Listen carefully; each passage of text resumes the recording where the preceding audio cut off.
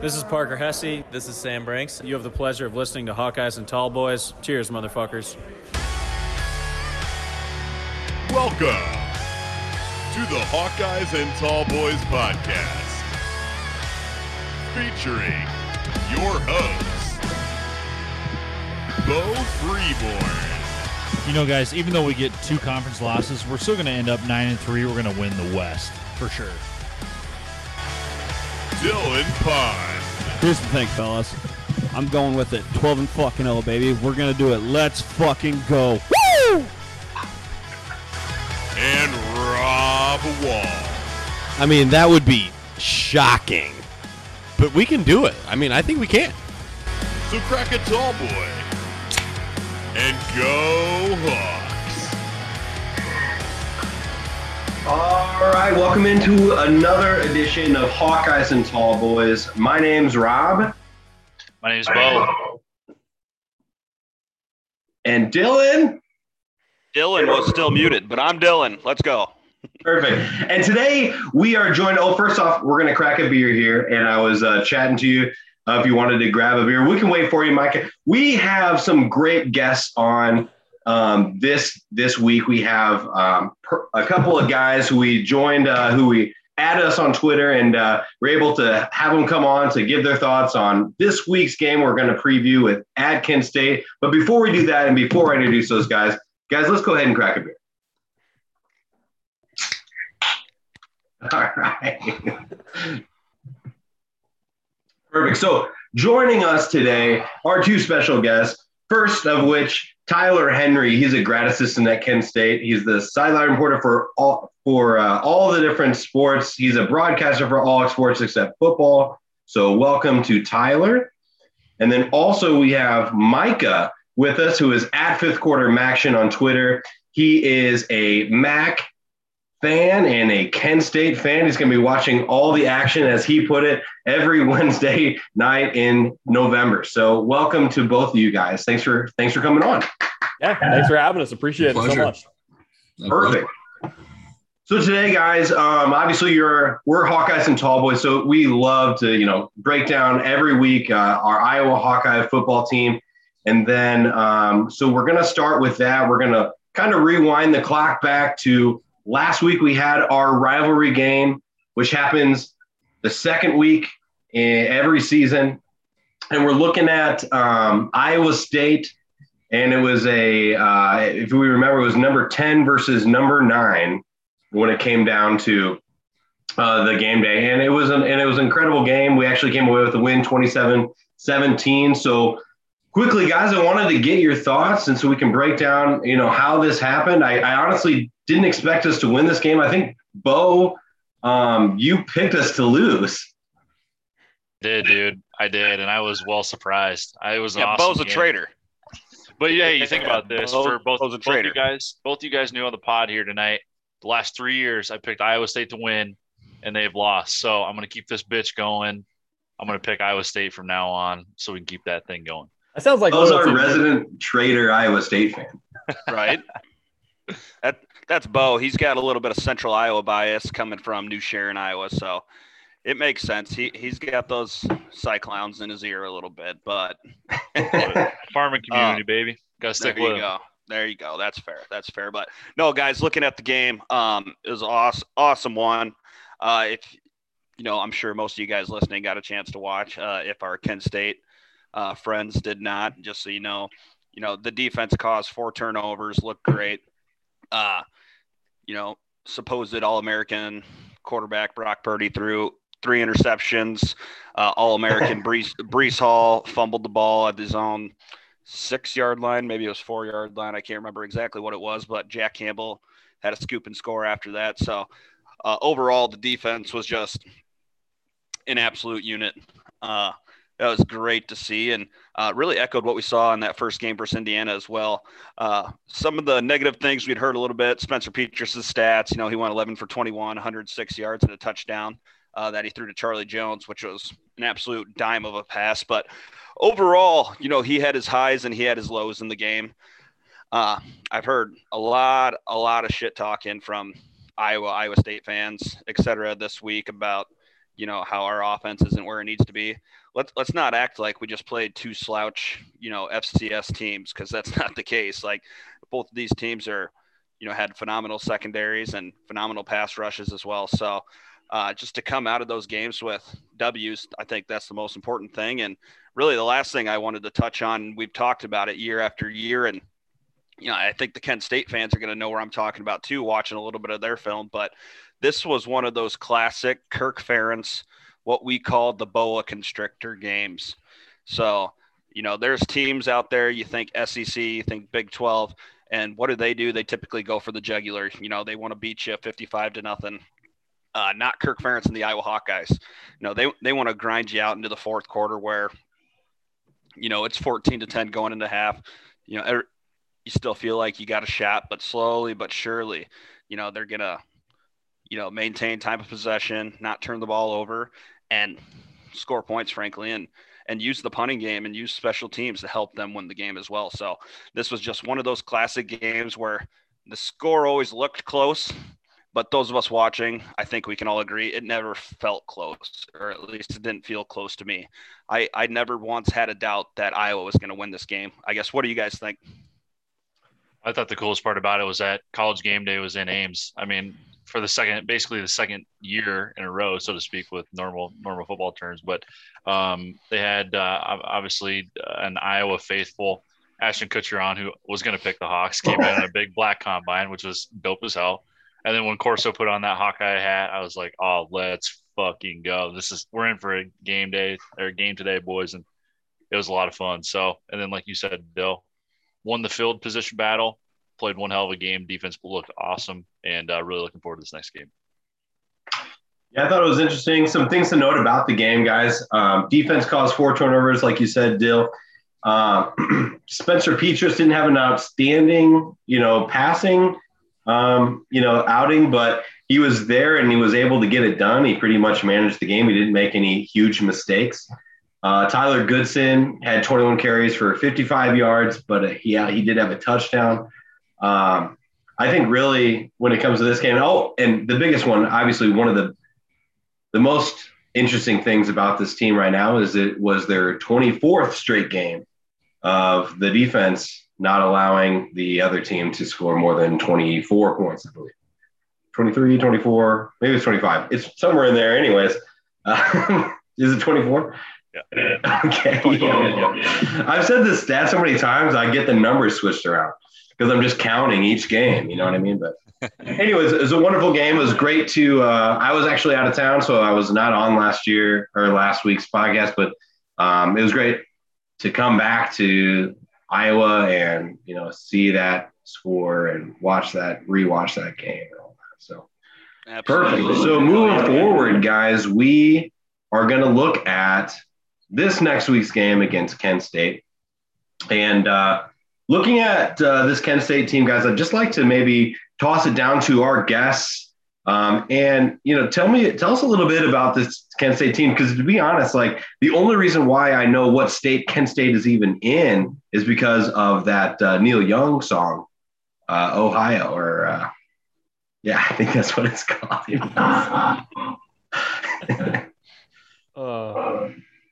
Well, this is not the same Kent State team that everyone saw a season ago. I mean, everybody talks about Sean Lewis and what he's done to kind of revamp this team, and they talk about the flash fast offense. And of course, the numbers back that up. I mean, you look at what they did last year in a 4-game sample size. They had the number 1 scoring offense in the nation. They had the number 1 total offense when it comes to yards gained in the nation. But that defense was terrible a year ago. You're talking about a defense that was bottom 10 in the country in yards allowed on the ground. This year, they have completely turned things around. They have tightened that up, and they've done so with turnovers as well. This is a team that's number 1 in the nation in interceptions. They're number 1 in interceptions, number 2 in turnovers gained, number 3 in turnover margin.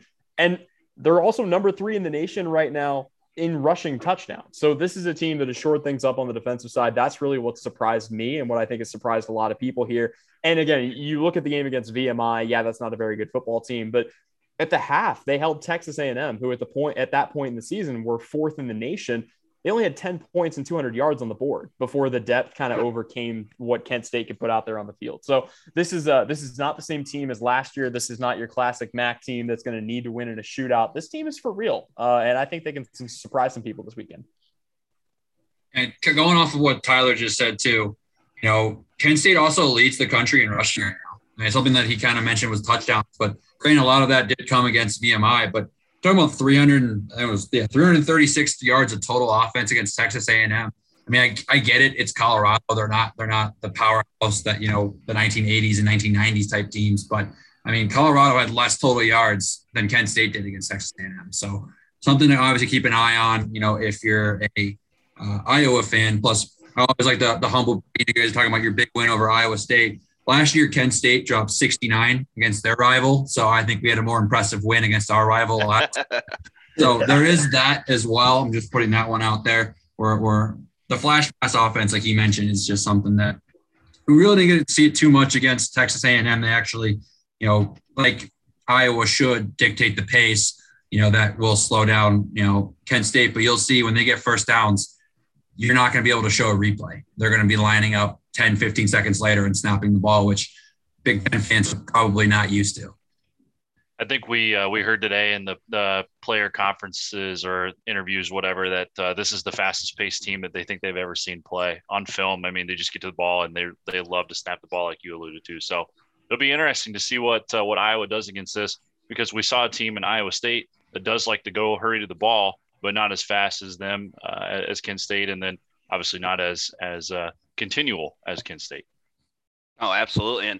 And great preview, guys. A lot of that information I didn't know, so I really appreciate it. But, just digging into a little bit of some of our homework and film study and that sort of thing, I know Tyler mentioned it, talking about last year a little bit, that 3-1 record, beating Eastern Michigan, Bowling Green, Akron. What I couldn't believe looking at just the schedule, just purely the numbers from last year, is just the amount of points that Kent State offense was putting up, even last year, losing to Buffalo 41-70. I mean, that's in a game you lose and you still score 41 points. Like, yeah, that's not something we're used to in the Big Ten anyway. So just incredible. And I guess I would just want to hear you guys, maybe talk a little bit more about that offense. And, I got down as some of the impact players to keep an eye on, quarterback Dustin Crum, running back Marquez Cooper, wide receiver Nykeem Johnson. Anybody else I'm missing there on the offensive side of the ball? Yeah, I mean, Xavier Williams is one of the biggest ones. They talk about that 2 running back tandem that they like to run between Marquez Cooper and Xavier Williams. And it really is kind of a thunder and lightning kind of a thing. Cooper is kind of the more classic one cut kind of a back, whereas Williams, he can come out of the backfield, he can catch passes.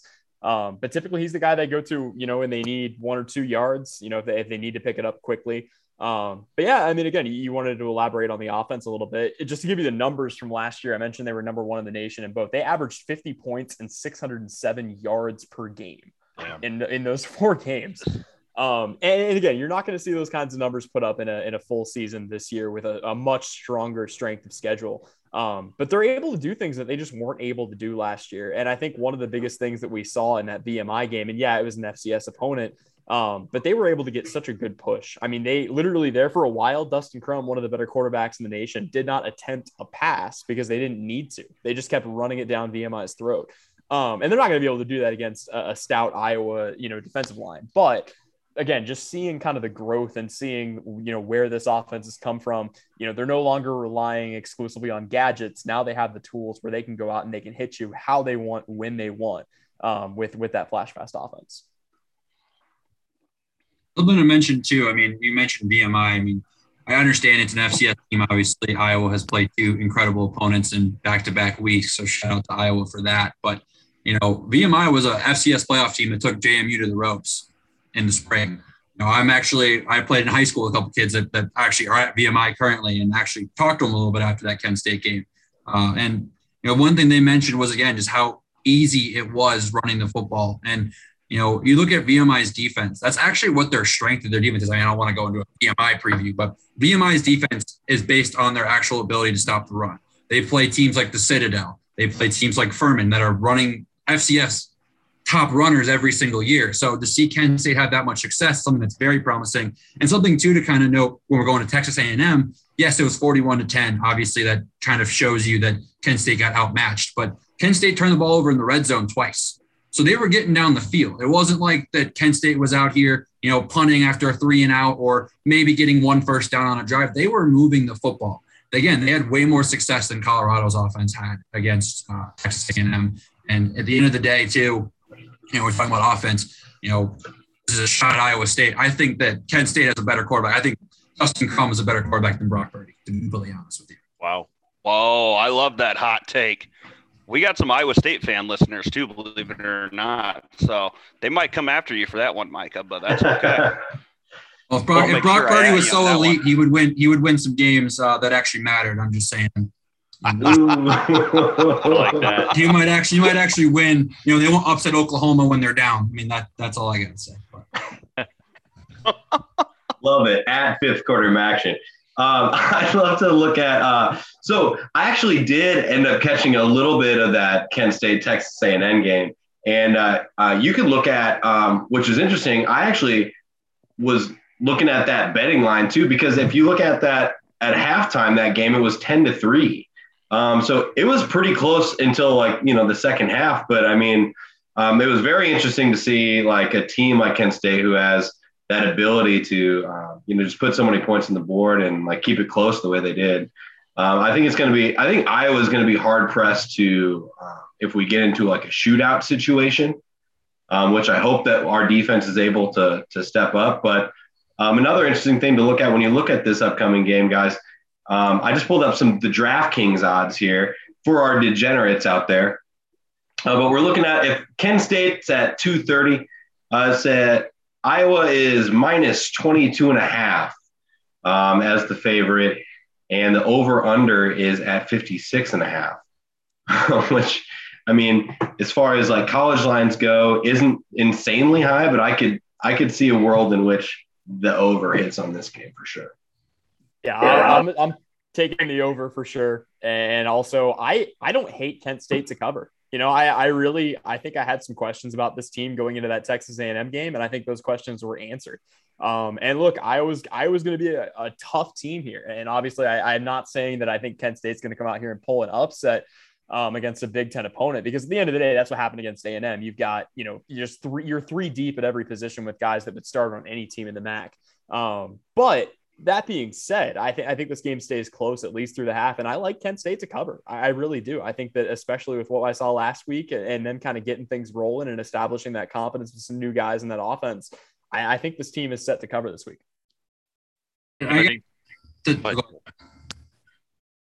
top off that, I mean, it's my question. I think Kent State covers, but I guess the question, again, this is more for the Iowa guys. I mean, I don't know Kirk Ferentz's history with letdown games, but if as someone that just follows college football, this just screams letdown game for Iowa. I mean, you just played two top 15, correct me if I'm wrong, I think Indiana was top 15, right on the cusp of a top 15 team when you played them. That's 2 weeks in a row.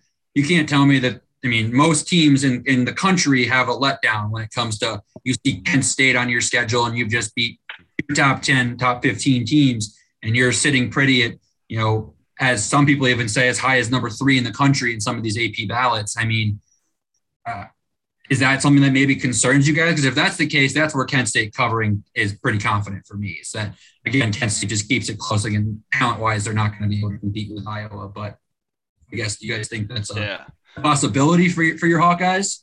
I'll take this one as somebody that was in the stands to watch Iowa lose to FCS, North Dakota State. I definitely think that's a possibility where, if that team doesn't come out, and which it doesn't sound like they're doing this necessarily, but if you come out and you don't take Kent State seriously, I think they got the offensive firepower that they can make your life hell. I think, and all you got to do is look at that first half of that Texas A&M game to see that. So what I'm hoping as a fan is that they're, not, because you call it a letdown game, Micah. I'm thinking of it more as like a look past them game, like, okay, we got Kent State and Colorado State back to back. Okay. Yeah. We'll get everyone going and we'll be ready to go for Big Ten play, or for the rest of Big Ten play anyway. So I could definitely see that, to where thinking that Kent State can cover is definitely a real possibility, I guess. Bo, Rob, what do you guys think? Yeah, and one other thing I want to bounce off that too is that Kirk is very well known for not opening up the playbook. So knowing this, him and Brian are probably going to call a pretty conservative game. So with Kent State being able to score some points, I do wonder how much Iowa is going to be able to be effective on offense, especially with the struggles we've seen the last couple of weeks. Because even with Iowa State, our offense didn't look great at times. We didn't run the ball well. Outside of that big run in Indiana, we really didn't run the ball very well there, move the ball down the field, at least in my opinion, very well. So I think Iowa's going to have a great defensive game, knowing that. But on top of that, if we can't get the ball rolling here, it definitely screams like a potential upset as well. I also want to note, too, that I love Kent State's Twitter account going and saying that this may be a huge upset week for Kent State, too. I love the shit out of that. That was their Barstool account, wasn't it? Oh, was it? I thought it was their football account. It was their Barstool. I mean, I'm on that train too. I did a 5, again, more of a Mac page, but I did 5 bold predictions going into the season. And one of them was Kent State wins one of their non-conference P5 games. I don't know if you've seen Kent State's schedule. I would argue it's the toughest non-conference schedule in the MAC. They go to Texas A&M, they host VMI, they go to Iowa, they go to Maryland next week. I had them winning one of them. I'm leaning the Maryland game when I made that prediction, of course, but I still think Kent State's got a shot of doing that. And Kent State loves to schedule big games next year. Kent State goes to Georgia. They go to Washington. I mean, you're talking about a program that, they're money games. Let's be honest, what they are. Mm-hmm. At the same time, Coach Lewis is setting them up to see what it's like to be a big boy program. Kent State, in my opinion, is more of a MAC follower. Tyler, of course, is on the sidelines in good old Kent, Ohio. But, Kent State's the program that is trying to be like that NIU, that Western Michigan, when they were making, NIU's Orange Bowl trip against Florida State, Western Michigan in the Cotton Bowl versus Wisconsin. This is the type of program that's what Kent State's trying to be. Kent State has probably one of the worst facilities in the MAC, and yet they're still able to recruit top talent. At the end of the day, this is a coaching staff that, again, I'm not saying that Coach Lewis by any means better than Coach Ferentz. That's why, this is not favorable in that sense. But that's why Kent State's so good is Coach Lewis is able to outcoach 75% of their schedule. So that's something, too, that I think kind of leaning on Kent State as well kind of gives me some confidence that this game could be pretty close. I've even debated making the drive over from my new home in Nebraska for this one, just because I think there's maybe a chance it's worth at least making a 5-hour drive for it. That's excellent. I think, one thing that we say all the time when we're looking at the Hawkeyes, especially on this show, is that Dylan, and I don't know if you want to say it, but usually every year the Hawkeyes will win one and lose one that they should. Every single year. It never fails. And this one, I think, is a little bit scary going into, especially ranked so highly so early in the season to be going against a team as different as Kent State is to the rest of their schedule. I think this game for sure is, and maybe you could talk a little bit more about this, Tyler, but, it's interesting that the way that they their flash fast offense is constructed, because almost strategically it kind of takes away some of the scheme out of a defense, and really makes our defense, or any defense, really rely a little bit more on their athleticism and their conditioning and things like that. Which, to be honest, I don't know. I can't really say for sure if our defense has been tested like that so far. Yeah, I think A&M had a pretty good game plan against it. But the thing of it is, it's not so much that they're going to hit you on the big plays. It's that they're going to keep you back on your heels, and you're just not going to have a chance to set yourself and figure out what it is that you want to do. And so you find out pretty quickly in the first couple of quarters whether you have a game plan in place that can stop that type of offense or not. But a lot of people are going to look at this game and they're going to pick apart, can the Iowa defense, because Big Ten teams classically known for their defense, can the Iowa defense stop the flash fast offense? That's not what I'm looking at in this game. What I'm looking at in this game is, can Iowa hang on to the football? Because that's been the problem for these first two opponents. Texas A&M, 4 turnovers. VMI, 4 turnovers. You're looking at a situation where Kent State is top in the country in interceptions, second in turnovers forced, as I mentioned before. That's where they've gained that momentum, because you take a defense that has 5 minutes over on the sideline with their defensive coordinator trying to put the pieces together. And now, oh shit, we've given up the ball. We got to get back on the field and go back to work. So I guess for me, that's almost a bigger factor than, the Kent State offense against this Iowa defense. My question to you guys for this matchup is how confident are you in Iowa's ability to not turn the ball over to a defense that has just been jumping on every opportunity so far this year? And with that being said, I think that Iowa's going to try to run the ball as much as they can. I think that Tyler Goodson's going to get a ton of carries. I think that Ivory Kelly Martin's going to get a ton of carries. I know that, you had alluded to Kent State's defense being a lot better against the run, but I think Iowa's going to do the best they can to run it down their throats and throw as minimal as possible, knowing that their DBs and secondary has been so good so far this season. Oh, absolutely. And you look at, these past 2 games for Kent State as well. And although, like Tyler said, it's clear that their rush defense has gotten a lot better, but still in the last couple of games, you've given up, 445 yards on the ground. So I still think that's where Iowa's bread and butter plays well into that. And, essentially how Iowa's going to win this football game, given a little preview of Dylan's keys to victory is, time of possession, holding on to the ball, keeping the ball, out of that flash fast offense's hands. And, by not turning the ball over. And I think we've proved versus 2 very, very tough defenses, week 1 and week 2, that, Iowa can avoid turning the ball over with the exception of, a couple fluke fumbles versus Indiana. But that's one of those things that Spencer Petras has done very, very well this year. All criticism aside is he hasn't thrown interceptions. He hasn't turned the ball over.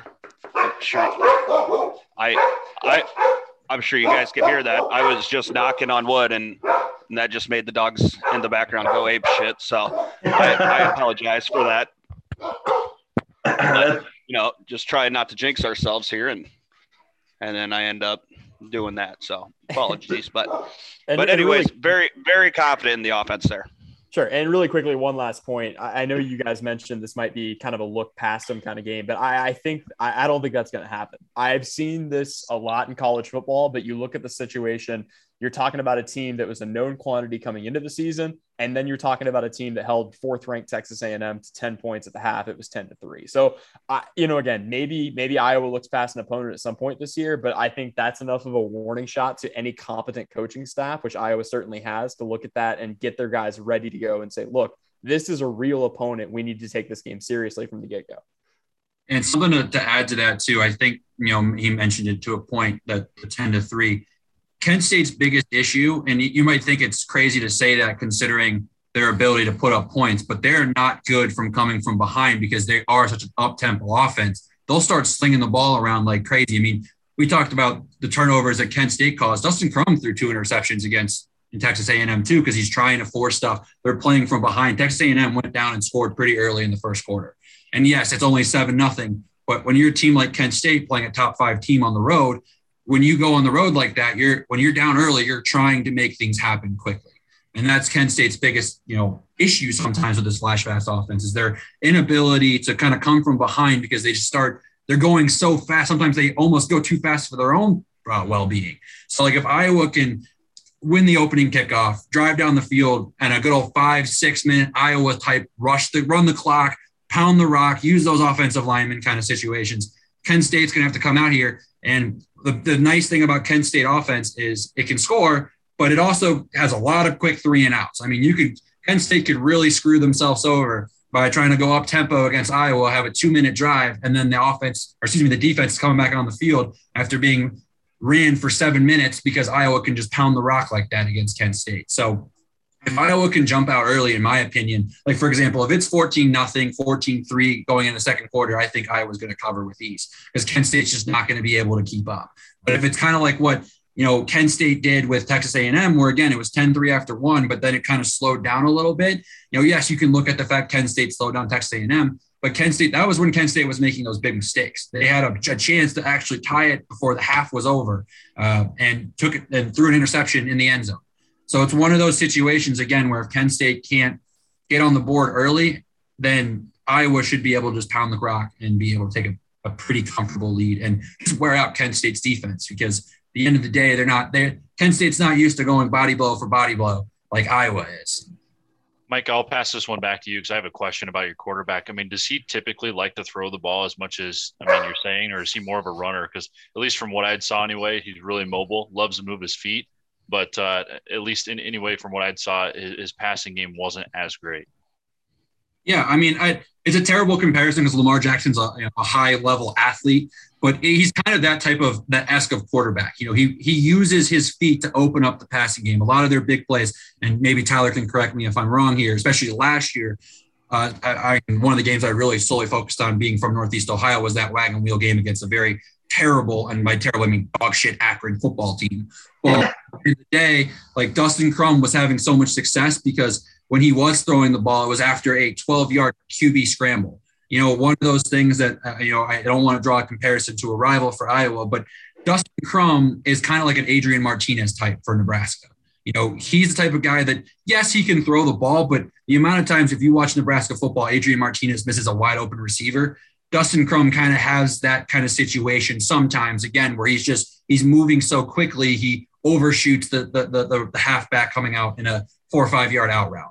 You know, that kind of situation is where Dustin Crum can have issues. Again, Tyler, he's on the sideline, so he sees a little bit more than I do from the guy watching from his couch in Nebraska. But, you know, that's something that I think, you know, again, for Kent State purposes, you know, you're going to have to keep an eye, you know, on the ability. If Iowa is keeping Dustin Crum in the pocket, yeah, Iowa's going to have success because again, Dustin Crum, unfortunately, doesn't have the greatest of accuracy. And unfortunately, too, and again, Tyler maybe can correct me, but I believe the defensive backs for Iowa have a major advantage over the receiving corps at Kent State.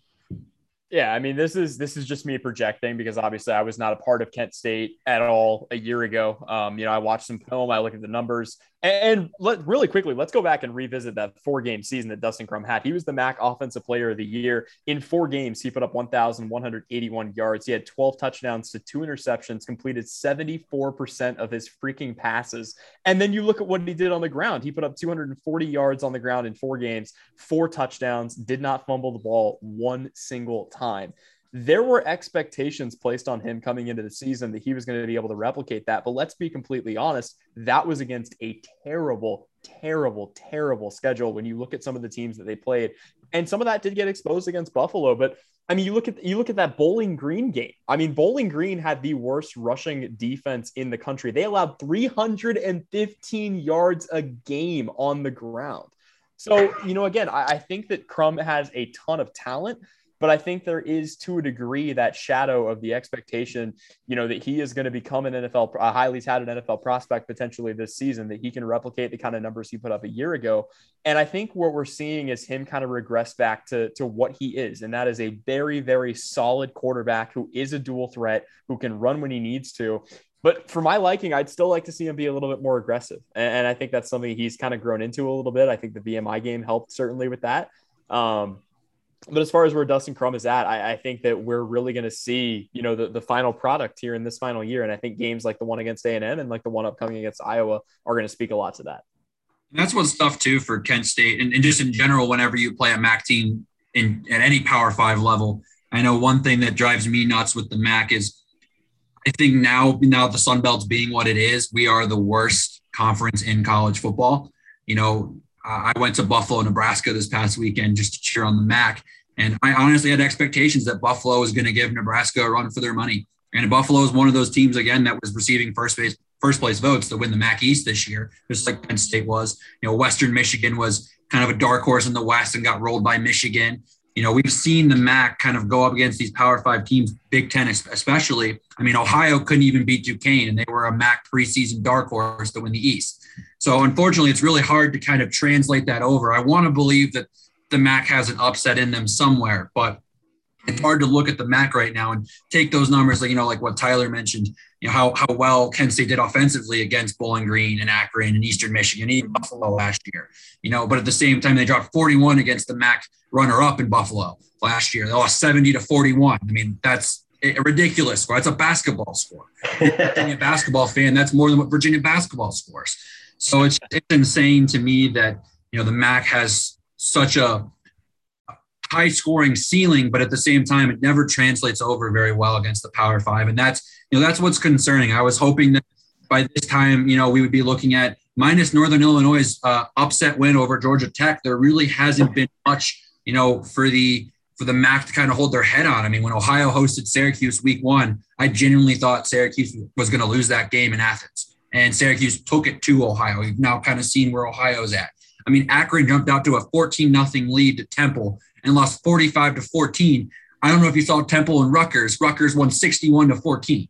So the MAC's, I guess the whole transitive property, I'm not a huge believer in it, but at the same sense, like no real outlier here that gives the MAC, it gives me a ton of hope that even the top tier team like Kent State in the MAC is really going to go up, especially let alone any Big Ten team, like even Maryland next week for Kent State, but especially a team that's of Iowa's caliber that, was slept on all year. I mean, I still don't understand how they weren't the Big Ten West preseason favorite, but at the end of the day, like, I don't know how you can translate those numbers because, I mean, let's be honest, the MAC defenses are pretty brutal.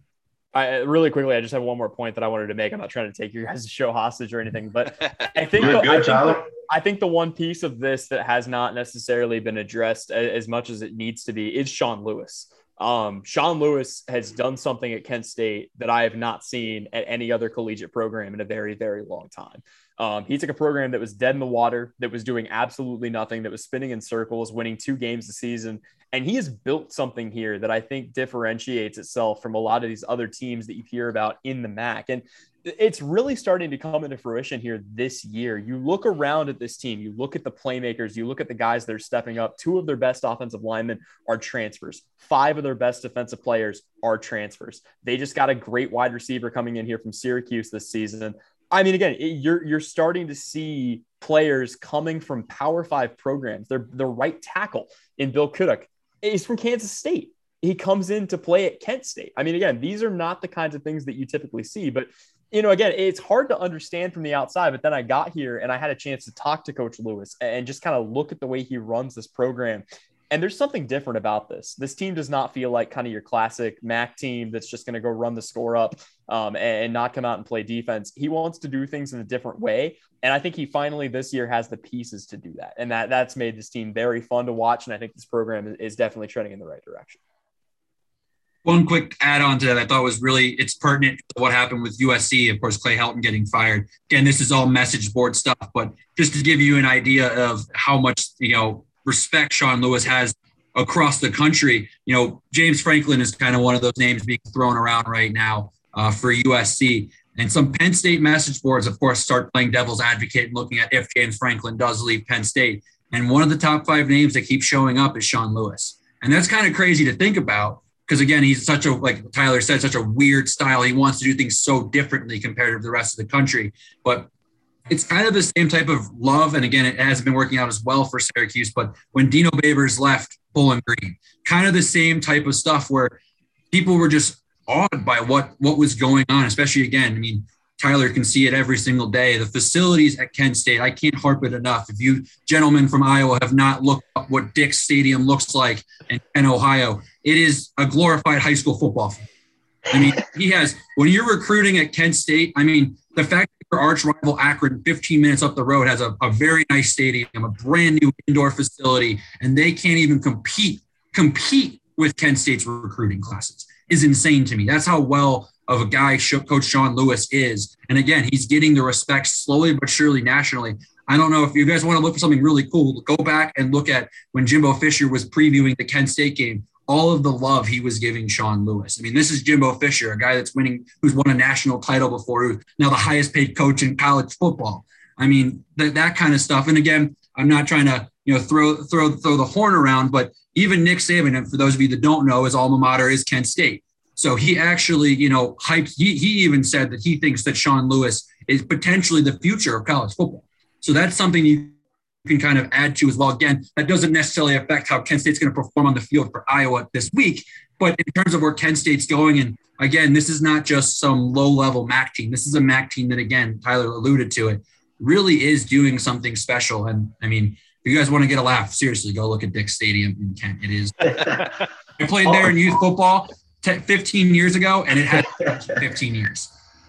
It's very interesting. And you said it, Micah. I mean, when you look at it, I mean, if Sean Lewis is the future of coaching in college football, he's going to have a heck of a test this Saturday against the longest running head coach in college football in Kirk Ferentz. So I think that'll be an interesting matchup and a perfect segue to kind of move us forward into looking at Dylan's Keys to the Game, which is a segment that we look at each week. And feel free to hop in and tell us some keys to the game, maybe for Kent State as well. So, Dylan, take it away. Absolutely. And just so you guys know, I always like to give my keys to victory from the week prior so we can see how I did. So offensively versus Iowa State, I said we had to establish the run and it would be the Spencer Petras coming out party. And I think my bold take was that he was going to throw 4 TDs. So I was wrong. But they ran the ball well enough, and Spencer Petras played well enough along with that defense to win the game. So I'm calling it a win, and I'm calling it a correct prediction. So that is what it is. Defense, you had to contain Brock Purdy and Brees Hall rushing the ball and then win the turnover margin. They did that. So I'm pretty reliable. And then on special teams, I said a punt won the game in 2019. So kicking and punting will win the game Saturday. Now, when I said that, I really did not believe that punting would win that game. But if you watch that game, that was a nonstop field position battle. And Iowa State's punter was not up to the task compared to Tory Taylor. So you Kent State fans might be laughing so much at us, talking about how important this position is, especially in the Big Ten. But field position is so crucial, along with time of possession, that Kirk Ferentz and that boa constrictor mentality that I talk about, about just squeezing the opponents to death, essentially just squeezing out the clock and winning that special teams battle. They did it again. And Tory Taylor, my God, I would damn near consider him the MVP of that game. He played out of his fucking mind. So Tory Taylor is like low-key probably one of my favorite players on the team, the punter. Let's go, baby. Oh, same. I think he has a very good shot at winning the Ray Guy Award. So call that a bold take. I don't really think that's that bold. So, but moving on, my keys to victory for this week versus Kent State. Offensively, we have to establish the running game. You cannot get the passing game going in that Iowa offense without first establishing the run. Yeah, I think this is the week to do it. If this Kent State defense has a weakness, their strength without a doubt is getting turnovers. You look at their 2 cornerbacks, Montre Miller and Elvis Hines. Between the 2 of them have 8 interceptions, I believe. It was either 7 or 8, but I know the defense in total has 8 interceptions. So I'm pretty sure it's 7 between the 2 of them. But still, I mean, these guys are absolute ball hawks, and it doesn't matter who you're playing. We have to be wary of that. So if we could start out running the ball and, get these guys creeping up a little bit and give a chance for our wide receivers to get open, I think we can have a field day. So offensively, we got to establish that running game. Defensively, you got to make Dustin Crum beat you with his arm. And so I think that's what we saw a little bit in the second half of that Texas A&M game, looking at the film where, Micah touched on it a little bit ago too, where, when he's playing from behind, you start seeing him forcing things, making bad throws, and that's where most of his turnovers were coming from. So if you can make him beat you with his arm rather than what are the 2 names? Marquez Cooper and Tyler, who is your other running back? I forgot his name already. Xavier Williams. Yep. Xavier Williams. Thank you. That's who it was. Okay. I forgot to write his name down, but yeah, it just cannot let those guys beat you on the ground. And so if you force Dustin Crum, to beat you with his arm, I think we're going to have a really, really good time Saturday afternoon. And then special teams, I'm saying we need to have 1 return TD. Now, I know absolutely nothing about Kent State special teams, but we've been so close. Charlie Jones has been so close to breaking a punt return versus Indiana, versus Iowa State. I think this is the week that he can do it.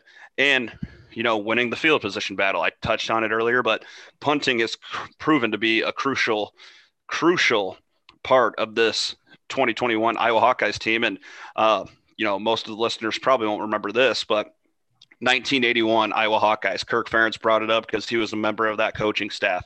He said, and he said he was half joking when he said it, but Tory Taylor genuinely reminds him of Reggie Roby. For those of you that don't know who Reggie Roby is, he's a Hall of Fame NFL punter, passed away a few years back, I think, but played a long time with the Miami Dolphins after his time at Iowa and was a big part of that 1981 team that went to the Rose Bowl. So, I mean, that just goes to show you the level of praise that Tory Taylor gets for this being his only 2nd year of football ever. Kirk Ferentz said it in the press conferences today where, yeah, this guy doesn't really know what he's doing football wise, but he can kick the ball, and he's a great guy to have around the team. So hell yeah, love to see it. So, but that, fellas, is my keys to victory. Tyler and Micah, let's hear your keys to victory for Kent State this weekend. Sure. Yeah, I think I think for Kent State, I mean, again, a lot of things are going to have to go right if they're going to pull off an upset, especially on the road against one of the toughest teams in the Big Ten in Iowa. But I think there are two big factors that this comes down to for me. The first is going to be time of possession. You cannot let Iowa spend all day long on the football field, which means they have to find a way to slow down that rushing attack, force Iowa to drop back and pass, and maybe try to get some turnovers as well. Against VMI, again, they won 60-10. They outdid them in yardage 698 to 288. They only won the time of possession battle by 3 minutes. That's it, because of how quickly that offense works. So they got to find a way to stay on the field a little bit. They got to find a way to get that defense off the field. But the other thing, this team has learned how to flash fast. They need to learn how to flash smart. The penalties were a massive problem against VMI. 9 penalties, 98 yards, most of those of the unsportsmanlike conduct penalty or variety. And they had a touchdown taken away because Marquez Cooper front flipped into the end zone. They called it a spot foul at the 1 yard line and took those 6 points off the board. That cannot happen if you're going to upset a team like Iowa on the road. So those are my two big keys. Again, find a way to get that defense off the field, work what you have on offense. And then for the love of God, just keep your head about you when it comes to these penalties. Again, you learn to flash smart. Who knows? Maybe this team will do more than just cover.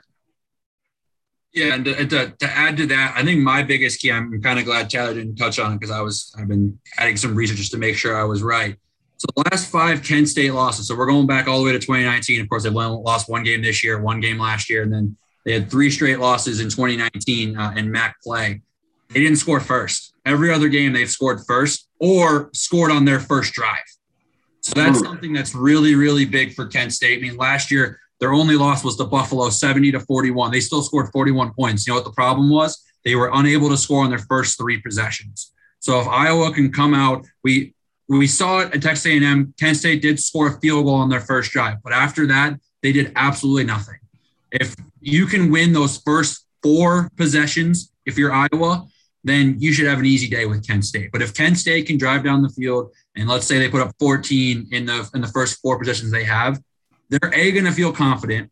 2, it's playing into Kent State's style. I mean, let's be honest. I mean, yeah, you dropped 38 against Indiana, but how much was that? How much was that of that was the defense scoring?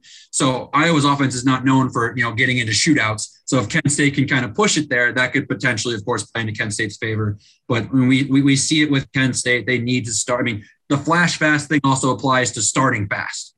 They have to score first. They have to be on the board. They have to have some confidence because at the end of the day, if their first 3 drives are 3 and outs or, again, maybe one first down tops per drive, there's not much for them. And Kent State, you mentioned special teams. They don't have a bad special teams unit, but they're not really used to punting in the MAC.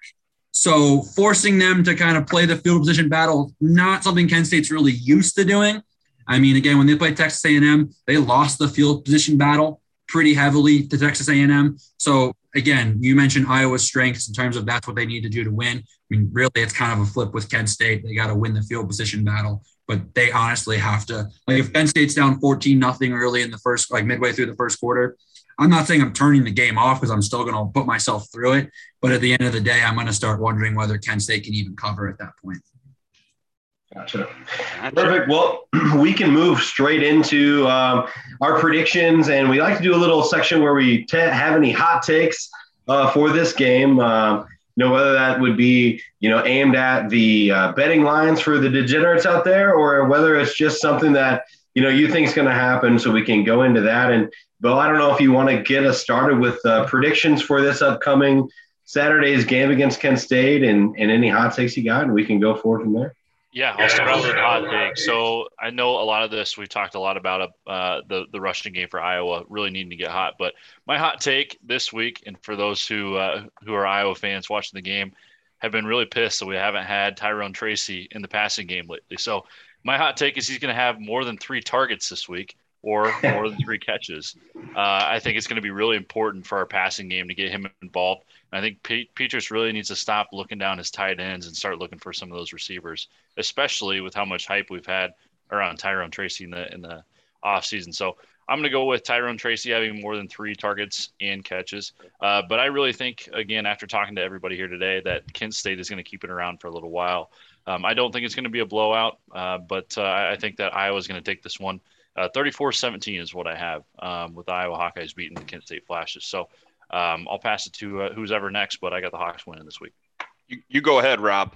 And also next week, we're going to have a segment called Bo's Warm Takes, since he refuses to ever have a hot take. Tyrone Tracy is going to have 3 receptions. Are you kidding me? He look back at the last 2 games. Good he hasn't God. had more than 2. Whatever. Rob, go ahead. So now I'm scared to give mine. Is mine going to be warm? No, I'm just kidding. Here we go. So in my opinion, I think where this game is headed is going to be an Iowa win, but I have the score 38-21. I think it's going to be a high scoring affair. I think that we're going to see the over hit in this game, which is, partly leads into my prediction there at 38-21 for the Hawks.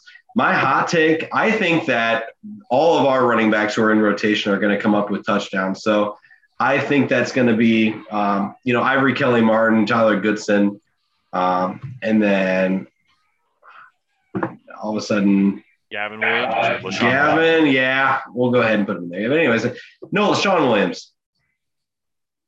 No, Gavin. I'm thinking Gavin. Anyways, all 3 going to have touchdowns. So that's what my hot take is for this game. What do you think, Dylan? Well, first of all, I could not be more upset that my hot take, well, first, Bo had a warm take, and then you just flat out steal my hot take from the outline that was sent out. I could not be more upset. Is that what – hold on, let me go back. Is that what you have? That sure is. Yeah, check that outline again. That's okay. Oh, wow. That's okay. I'll switch it up. What? No big deal. If you want to switch, I can switch. I'll switch mine. You had yours first. I literally did not mean to do that. No, you remember I told you to go first. Oh. It's my own fault. I should have known. Okay. I think it's going to be a rushing affair. So anyways, continue. We got Bo with his warm takes, and we got Rob with his Benedict Arnold-like behavior. So anyways, Iowa – we're going to win this ball game, and the score is going to be 38-13. That's my prediction there. As far as a hot take goes, I had written down that I felt like Iowa was going to have 4 rushing TDs. I'm throwing that out the window because Rob stole it. So I'm changing it up. So I'm going to say we get in the end zone, and it's going to be through the arm of Spencer Petras. I'm going complete 180. Complete 180. Yes, we're going to have 150 yards plus rushing, but Spencer Petras is going to have 3 touchdowns. So a 2-part hot take there. Tyler, what do you got for score prediction, and what's your hot take for the game? Yeah, so Bo has inspired me to go lukewarm. I think when the game kicks off at 3:30, the sun's going to be in the sky. That's my. No, I'm just messing around. No, in all seriousness though, I'm going Hawkeyes 34-17, and I think my hot take is actually looking at this line and looking at the way I think that Iowa's going to try to play this. Bet the under. Again, you're thinking over. You're thinking that MAC team, the top scoring offense in the country last year. I don't know how much time they're going to be spending on the field, and I don't know how productive their time on the field will be. And honestly, I think if everything goes perfectly for Iowa, they do all of this in the minimal number of drives. They spend as much time as possible on the field. They punch in it at the last second. I honestly feel comfortable taking the under in this game. So that's my hot take. Sorry, wow. Well, I'm a little disappointed in Tyler because I actually had 2. One of my hot takes was going to be the under as well. So just to kind of back up what Tyler said, because, for those of you that like gambling, I don't actually gamble, but I love the process behind all of that. In the last Power 5 games, last 5 Kent State has played, and that has included Clemson, Wisconsin, Auburn, of course, Texas A&M, and then I think it was Ohio State, I believe was the other one. Kent State has either been under, or when they've hit the over, the team they played hit the over by themselves. So to give you an idea, I don't think Iowa is going to score 56 points or 50, whatever spread you're looking at. So that's why I'm leaning under. They hit the under against Texas A&M. They actually only hit the over against VMI by half a point. The spread was 16, or the over-under was 69.5, and they 70 total. So they literally cleared it by half a point. So I'm going to go under as well. This is it's 2 things, but it's one giant hot take. I think Iowa's going to have 20 more snaps on offense than they will have at any point the rest of the season in any game. And I think Iowa is going to eclipse 500 yards of total offense. Texas A&M's putt offense was able to do it. Yes, I think Iowa's offense is as good as Texas A&M's offense. I think that they're looking at 500 yards again as well. Kent State loves to give up chunk plays. They do like forcing field goals and forcing turnovers in the red zone. Texas A&M turned the ball over twice in the red zone as well against Kent State. So it's kind of a, we don't want it, we'll give it back to you kind of thing with Kent State and A&M in the red zone. So I think that Iowa's going to move the ball with ease. It's just a matter of whether they actually finish off drives. And if you're smart, Iowa, you'll realize what Texas A&M did in the second half and run the ball in instead of trying to throw it in. Excellent. And I've got to make my score prediction too. I think it's going to be 37-10. I think it's going to be very similar to the same score A&M and Kent State played in. Okay. So you got Iowa covering, Micah, but you're still hitting the under, correct? I do have Iowa. I don't trust Kent State's ability to put up points early, and I don't trust Kent State's ability to have to be able to go at the pace they want to. A&M was able to wear out that defense to the point where if Iowa really wants to, they can run for 3 yards every single play in that third and fourth quarter and just make Kent State stay on the sidelines. And Dustin Crum is 100% one of those quarterbacks that needs to be in a groove to be successful through the air. Gotcha. Okay. Cool. Well, great predictions, everybody. And really the last thing we got here is our Hawkeyes and Tall Boys mailbag. And one of these questions, and I'm going to pose this one to both of our Kent State correspondents that we got here in the building today. They want to know, guys, and I guess us Iowa fans can answer this too. It doesn't matter. But which Iowa player reminds you the most of Kent State legend Julian Edelman? Ooh. Oh, Are we going Julian Edelman in college or Julian Edelman in the NFL? Because, I mean, I'm sure you guys might be aware, Julian Edelman was a quarterback at Kent State. He was not a wide receiver. Correct. Julian Edelman, the quarterback in college who was, well, for lack of a better term, just athletic. Mm-hmm. Or are we going with the Julian Edelman that was Tom Brady's favorite receiver for a couple of years winning Super Bowls? I'd say either or. Oh, man, my Iowa football history is not great. Yeah, I'm right there with you, man. You guys are Iowa guys. Who's been over the last 10 years your Jack Army knife? Like you're kind of guy that maybe has been like, I don't know. I mean, obviously it's a different side of the ball. The first guy that comes to mind with me would be like Desmond King because he was incredible on defense, but I mean he was a danger in special teams. So that's maybe my closest argument. I guess I can make. Again, it's completely different side of the ball, but I mean, what Desmond King was able to do, not only, of course, defensively as a defensive back, but again, I mean, I could be wrong, but it felt like almost every other week he was taking a return of some sort 20, 30 yards down the field. So maybe probably the closest thing in terms of just being a multifaceted player that can beat you in multiple ways. Absolutely. No, and I guess when I saw this question, I was thinking kind of like you as well, where, more of that Julian Edelman in college. So I was thinking C.J. Beathard for the Iowa fans out there. 2015, yeah, he was mainly just a quarterback, but the dude made plays on his feet. And when I think of Julian Edelman, I just think of a hard-headed football player, a guy that wasn't afraid to stick his head in there against, some of the toughest linebackers and the toughest safeties in the league. And probably saw a lot of that in college from him as well. So that's my pick, C.J. Beathard. What do you guys all got? Yeah, I had Tim DeWhite. Never the biggest guy. Oh, that's a good one. Fast, and one of those players that built his way up from the bottom and never quit. So I had Tim DeWhite. That's a good one. Timmy D, that's a good one. Tyler, you got one? Honestly, I've been trying to. My Iowa history is a little rusty for sure. Dwight's probably better than anything I could have said. Like, as much as I hate to just freeload off a bow down there, that's actually a really good take. And I don't have enough of a depth of knowledge to pull anything better than Tim Dwight out of my tail end right now. So I'll go with that. And then how about yourself, Rob? You got one? Yeah, I was thinking more along the lines of this year's current team, the players on this roster. I was thinking either a Charlie Jones or like a Tyrone Tracy, somebody who's shifty and can make plays with their feet. I don't know. That was the only people that came to mind for me. But I was thinking more of this current year's team than past years. So sure. Good question. Excellent question from one of our That's a good listeners. question. And then we do got one more as well. And so they want to know, guys, and this is mainly for the Hawk fans, but feel free to chime in if you got anything, fellas. Is it realistic to think the D can continue to cover up for the offense? And that one's from Tom, a buddy of mine up in Cedar Falls, follower of the podcast. And I think it's absolutely realistic. You know, you hear that old saying back from your high school football days, all of us, offense is going to win you the games during the regular season, but defense is going to win you the championships when it counts. So, I mean, what do you think, Rob?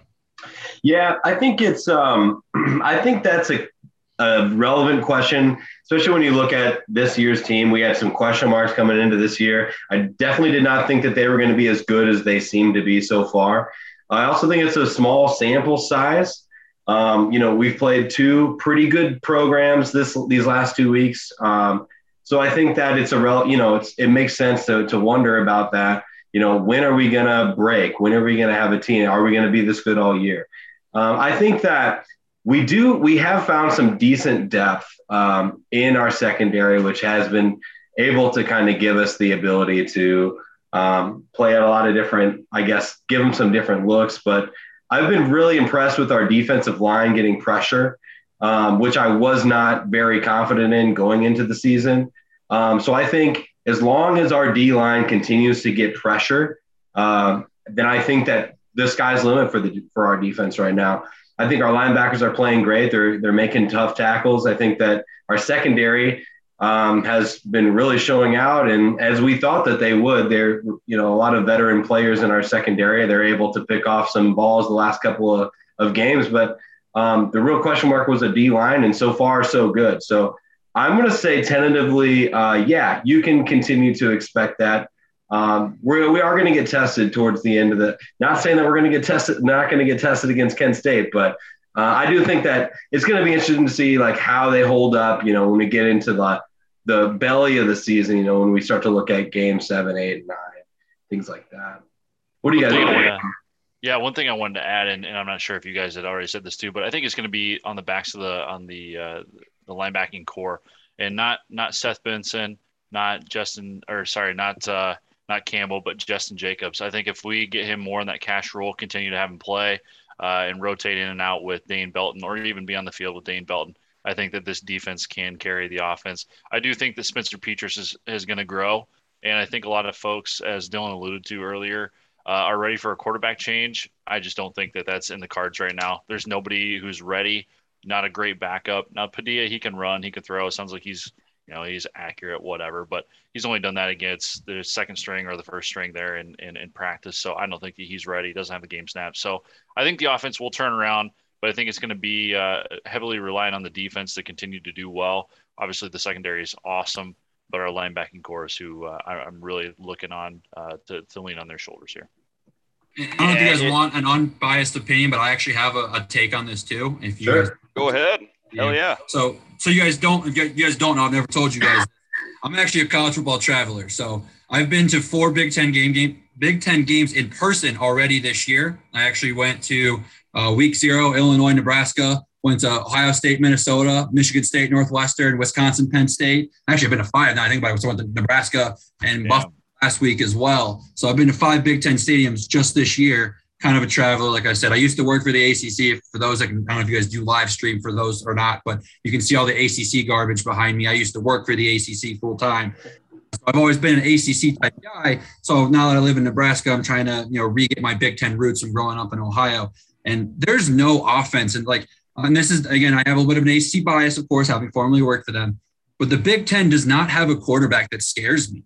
So defensively, when you're a defense like Iowa, that's just honestly, like you said, the secondary is incredible. I've been impressed with what I've seen. I mean, the fact I was actually going to go to Indiana, Iowa, but I was like, that game might be a blowout. I didn't expect it to be as bad of a game as it actually ended up being. Shout out to Iowa for playing lights out in that game. I mean, I look at Iowa's schedule, and honestly, the only game, having seen what I've seen in person offensively, the only offense that scares me is honestly Maryland. And you're the better team in that situation. I mean, Maryland, again, obviously it's Tua's brother, so there's that. But, Mike Locksley likes to run up tempo, loves to spread the rock. They made the West Virginia defense, which again, it's Big 12 defense, but let's be honest, when you think Big 12 defense, you think West Virginia or you think Iowa State. So those are the two schools you think of, and they've had their way with West Virginia's defense. I think Iowa's defense is better than West Virginia, but from my opinion, I mean, you're going to be able to score against Illinois. I am actually a Virginia alum, and you saw what we did to Illinois last week in football. There's something there's something there. I mean, Northwestern, it's a Clemson castaway. Graham Mertz is overrated as heck. I mean, I don't care if I get I get hot takes. Penn State's offense is terrible. And they're a defensive team. I can't wait for a 6-3 win for you guys against Penn State on hopefully a primetime game on Saturday. Hell yeah.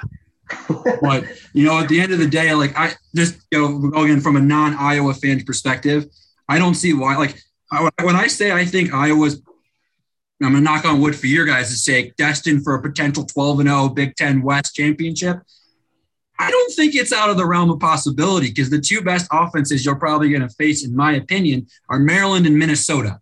And you're better than both of those teams. Friday night in Maryland before Penn State is probably the only game where I'm like, Iowa it would be hilarious kind of thing because Iowa would be ranked 3rd or 4th in the country and then they lose to a Maryland team that's not ranked. But outsider's perspective, I'm very high on Iowa. And, I know because a couple years ago, you guys were just on the cusp of the playoffs. I think this Iowa team, again, from an outsider's perspective, is much better than that team. And that team almost made the playoffs. So, I'm not going to lie to you. I think if I had to pick a team to make the playoffs out of the Big Ten right now, it's Iowa. Having seen Ohio State in person, I think that they're very suspect this year. That's just especially their defense. Their defense is terrible. They can't stop. I mean, again, I'm an ACC guy. Anthony Brown sucked at Boston College, and he's able to go into the shoe and just sling the rock. I mean, that's a lot. And no offense to 12th year senior Tanner Morgan, but he had some success too throwing the ball against Ohio State in what was a 50-50 crowd in Minneapolis. I saw that first. So. Absolutely. Well, no, that those are all great takes, and obviously our fans, and as you guys heard in my prediction pregame, my prediction in our Hawkeyes and Tall Boys intro was that we would go 12-0. Of course, that was from 2 years ago, but nonetheless, I like it. So, but yeah, awesome. Well, fellas, Tyler, Micah, both, thank you guys so much for coming on the pod. I think it's safe to say we all learned a shit ton about Kent State today, and just enjoy having you guys on, and we really appreciate it. Yeah, thanks for having us. We appreciate it. Absolutely. So, and then I did want to give one quick shout out too before we do wrap things up to our buddy Sam Lahr. He actually won our weekly prediction contest where he won himself a 6-pack of Busch Light. And what did that great man do, fellas? He donated it back to the podcast. So, and wow. all he asked is that we just keep delivering grade A content, and I'm not going to accept it. So he said he's making it back for a tailgate this year, and it's going to be the Penn State one. So we'll have a 6-pack waiting for him there, but just wanted to shout out Sam Lahr, Co-College, fellow D3. The real MVP, Sam Lahr. That's right. Real MVP, Sam Lahr. So perfect. We appreciate you. We appreciate you guys coming on, and Rob, I'll let you wind this thing up. We're going to wind it up like we always do, guys, with a little Hawkeye victory polka. For you Kent State guys, this is what happens. This is what you're here after we win on Saturday. Just kidding. Thank you so much. It's been great to have you. Everyone, thanks for listening. You can follow us, on Twitter at @HTallBoys. You can follow us. You can find us on Facebook. You can listen to us where you get all your podcasts from. So thank you so much. And for those of you that don't know, now we are officially on Spotify. So we've been on Spotify a few weeks now. You can find us on YouTube, Google Podcasts, all that fun stuff. So perfect. Thanks, guys.